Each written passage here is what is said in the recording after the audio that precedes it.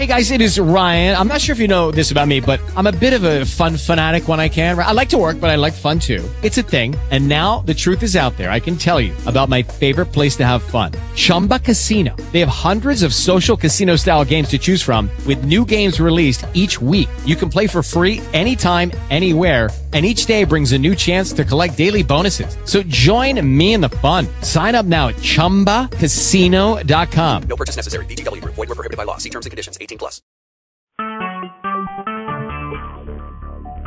Talk show. Recorded live. This show is brought to you by TalkShoe, where anyone can create their own internet talk show. Check it out at TalkShoe.com. Hi, this is Mark Giuliano, and today, in my next talkcast about Italy, we're going to be talking about Italian language schools. An Italian language school, for those of you who don't know, again, we're talking about language schools actually in Italy, not in the United States. Personally, I've taken classes in Italy 3 different times, all in Florence, one time for a month and 2 other times for 2 weeks. In addition, my children have taken classes. All 4 of them actually took Italian language classes a couple of years ago for one full week. The first question that people probably have is, why should you take an Italian language class? What's the purpose? There's no. I can go travel in Italy and see things, and what does an Italian language course actually offer? I would say it offers several things. First of all, I should say that in Italy, the Italian language classes teach really a colloquial Italian, unlike learning Italy in the United States, where you might learn it in high school or college, and you kind of learn grammar and maybe reading, but you don't really learn about how to do things like buy a peach at a marketplace. The other thing about taking courses, it certainly makes it easier to get around. Many places in Italy do speak English, however, especially if you're going into the countryside or smaller towns, it does make things easier to get around when you're obviously talking about Italians. The other things include, you sort of, as people know, you learn things about a culture through its words. Let me give you an example. In terms of saying thank you in Italian, there are many, many ways to say thank you, as in a lot of languages. But one of the ways is you would say is mille grazie. And mille grazie means 1,000 thank yous. And that kind of tells you a little bit about Italians, that when they speak or write, they tend to exaggerate. And I think people know that about Italians in general. And that gives you a little clue, for example, into that sort of thing. It's also a great way to meet foreigners. By that I don't mean speaking Italian, but in the language classes themselves. Very often you will have people from all different countries taking Italian. Makes sense, because many people want to learn Italian. For example, when I was there, I remember meeting a couple of guys who were actually taking the med school exam. They were taking intensive Italian for a couple of months and planned on taking the med school exam, and apparently it was easier to get into med school in Italy than their home country of Switzerland. I've met other people from college in the States. I remember a couple of girls from Mexico who were over there just to learn more Italian, more intensive. I've also met a number of just people traveling like myself, pretty much any ages, from 21 all the way up to 50 years old. So you do get a chance to meet other people, obviously doing the same thing, and in a setting that's very friendly, and you get to know them, and you can go out to meals and things like that. So it's a great way to kind of meet travelers. And so those are some of the things you might weigh to meet Italians. The other thing is, one of the things people rarely do, unfortunately, in other countries is actually meet people from the country. It sounds a little strange, but a lot of times when you're traveling, you tend to either be by yourself with a group, so you talk to those people, maybe a tour, generally other travelers because they're also trying to find the bank or directions to a certain place. maybe some people at a restaurant, that sort of thing. But it's kind of rare that you just kind of talk to somebody in the foreign language for any period of time. And my experience is really with a couple of weeks of Italian, you can easily hold a conversation with an Italian for, who knows, 10, 15, 20 minutes. And the nice thing about Italians is they very much do want to talk to you, so they help you out. Let me describe a little bit about what an Italian language class would be like. First of all, they are typically 1 week, 2 weeks, 3 weeks, 4 weeks in length. You can certainly take them for longer, but if you're going to be traveling, it's rare that you have that long of a time period to spend in one particular place, learning a language and seeing the sights and that sort of thing. But again, you can do it in as short as a week. I wouldn't recommend any less than that. The courses are either group classes or individual lessons. My advice there would be, if your primary goal is to just learn Italian and that's all you want to do, you're certainly going to be better off in a private class.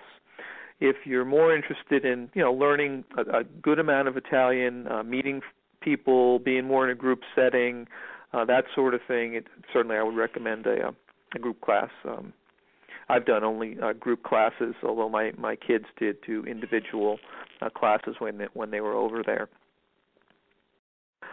The other things about the classes, they're typically either a half a day or a full day. One of the things I did when I was in Florence in particular is I would take a class in the morning from about 8:30 until noon, go to lunch, and then I had the entire afternoon to see the sights of Florence, or a few times I would take a bus or a train to another city and spend the afternoon and dinner hours over there. So it was a good way to kind of break things up, learn Italian and see things in the afternoon, and frankly practice some of the things I'd learned that day, which is a great way to actually remember what you've learned.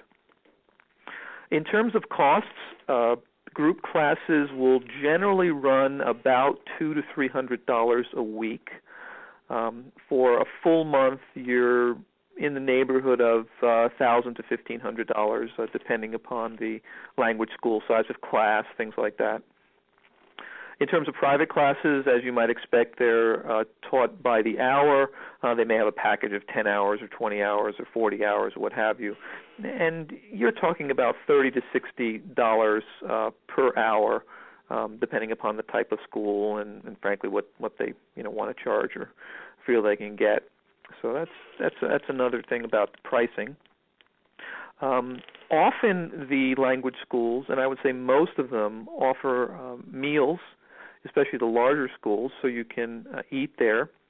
They offer that, frankly, for two reasons. One is a lot of students don't have the money to go to a restaurant every day, and also they have afternoon classes, so it's a good way to keep everybody in the school, and so you can take a full day. I do have to say that in general the meals there are not going to be great. They're going to be pretty basic food, but the good news is Italian food is good in general. So you're in pretty good shape to have a pasta or a soup or whatever they tend to be making that day. And again, it's not a restaurant, so you're not going to have 50 choices. They may have two things for lunch. The other things about that are offered typically by the language schools are in addition to language. They often offer cooking classes. I took a course where I learned how to make homemade pasta, which was certainly a lot of fun, and many other dishes. They often have history classes and culture classes about Italy and about the sites, about the history of Italy, about the culture in general, things like that.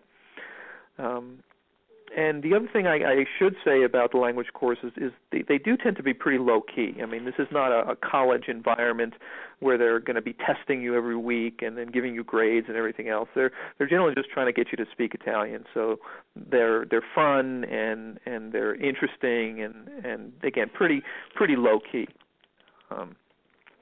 Now, one thing is very important to say about Italian language schools is most of them use an immersion language technique, which is very different than what you would learn or how you would learn in the United States.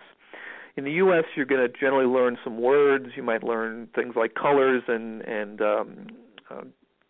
days of the week and months of the year and some verbs and things like that, and then sort of put it all together in terms of sentences. But there's a heavy emphasis here on grammar. In addition, in the States, you're going to find a lot of classes where they speak a lot of English, unfortunately. In addition to taking Italian in Italy, I actually took a class at Stanford University, and what was interesting is that after a month's worth of Italian, I was placed in third year Italian at Stanford, at the college level, so I certainly learned quite a bit. And even in that class, there was, in my opinion, way too much English spoken. So maybe you're starting to think to yourself, well, this sounds pretty scary. I go to a foreign country, I walk into a class, and I have no idea what they're saying because they're speaking an Italian language, so how the heck am I going to learn how to speak a language unless they tell me what words mean and speak English and things like that? So let me give you some examples of how this might work so you can kind of see how you'd learn without actually speaking English. My first class there, I walked in the room, and the teacher turned to me and said, "Mi chiamo Lisa." And I looked at her cross-eyed because she was speaking Italian. I had no idea what she said. And I said nothing. So again, she said, "Mi chiamo Lisa." Well, what I obviously figured out was that Lisa was her name. And because I had certainly heard the term Lisa before. And I quickly said to myself, well, this must be a name. So I said Mark. And she said, "Mi chiamo Lisa." So I got the idea that "mi chiamo," excuse me, just hold on a second, please.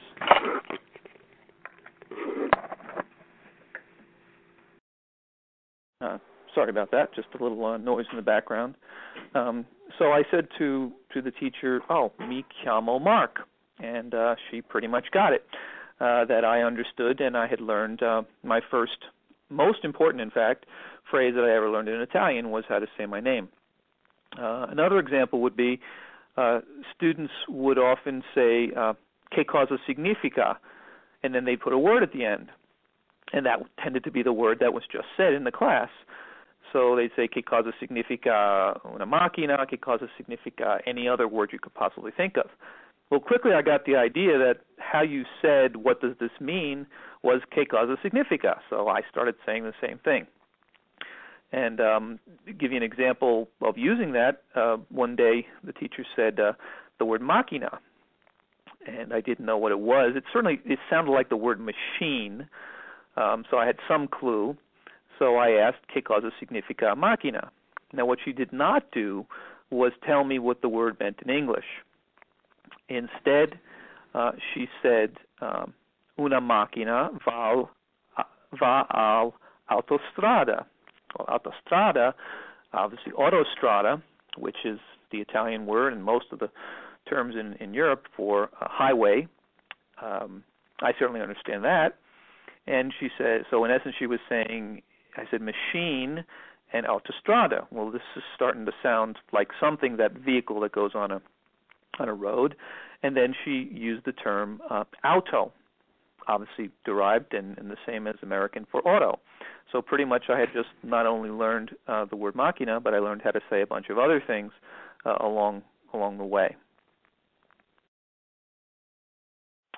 So that gives you kind of a feeling for what it's like to actually be in an immersion class, and really, I think it's absolutely a wonderful way to experience Italy or for any other, for that matter, any other place. If you're interested in learning more, I would recommend just going on the web. There are literally hundreds of schools throughout Italy, certainly more in the major cities like Rome and Florence, where there's a lot of schools, but you can take them in anywhere from Pisa to Venice, Milan, etc. Check it out on the web. and you'll find a lot of places. What to consider is a number of things, as you might with any school. First would be the credentials of the staff, which you can generally find online. Where is it located? Not only what city is it in, but where specifically in the city is it located. You naturally want to be typically downtown where you can see sites afterwards and things like that, as opposed to off somewhere where it's difficult to get to. What type of cultural or other classes do they offer, like cooking or history, things like that. Class size, as with any learning, is important. You don't really want to get into a class more than about 10 people or so. You're not going to learn as much. You want to look at if they have group classes, individual classes. And one of the things I didn't mention is many of the schools have accommodations associated with them. And what I mean by that is not that you stay at the school, but they typically have arrangements with many families in the area that take students in, and they do this because it's fun, and they do this because they can make a little bit of money, or in my case, they did this because their children had left and gone to college. And I stayed in a family that there were actually 4 other people taking classes, and we had an absolutely wonderful time learning with the family, having dinner with the family. Then, of course, we went to school, traveling and talking to people, talking to each other. And that entire experience really, I guess, perhaps the way to sum it up is I just felt more Italian at the end, and I felt more in tune with the culture. I didn't feel as much as a tourist, but rather somebody who knew something about what it's like to be Italian. So that's it for today, and hopefully you'll stay tuned for future talkcasts, which I tend to do about every week or so. Thanks for tuning in. Bye-bye. Lucky Land Casino, asking people, what's the weirdest place you've gotten lucky? Lucky? In line at the deli, I guess? Aha, in my dentist's office.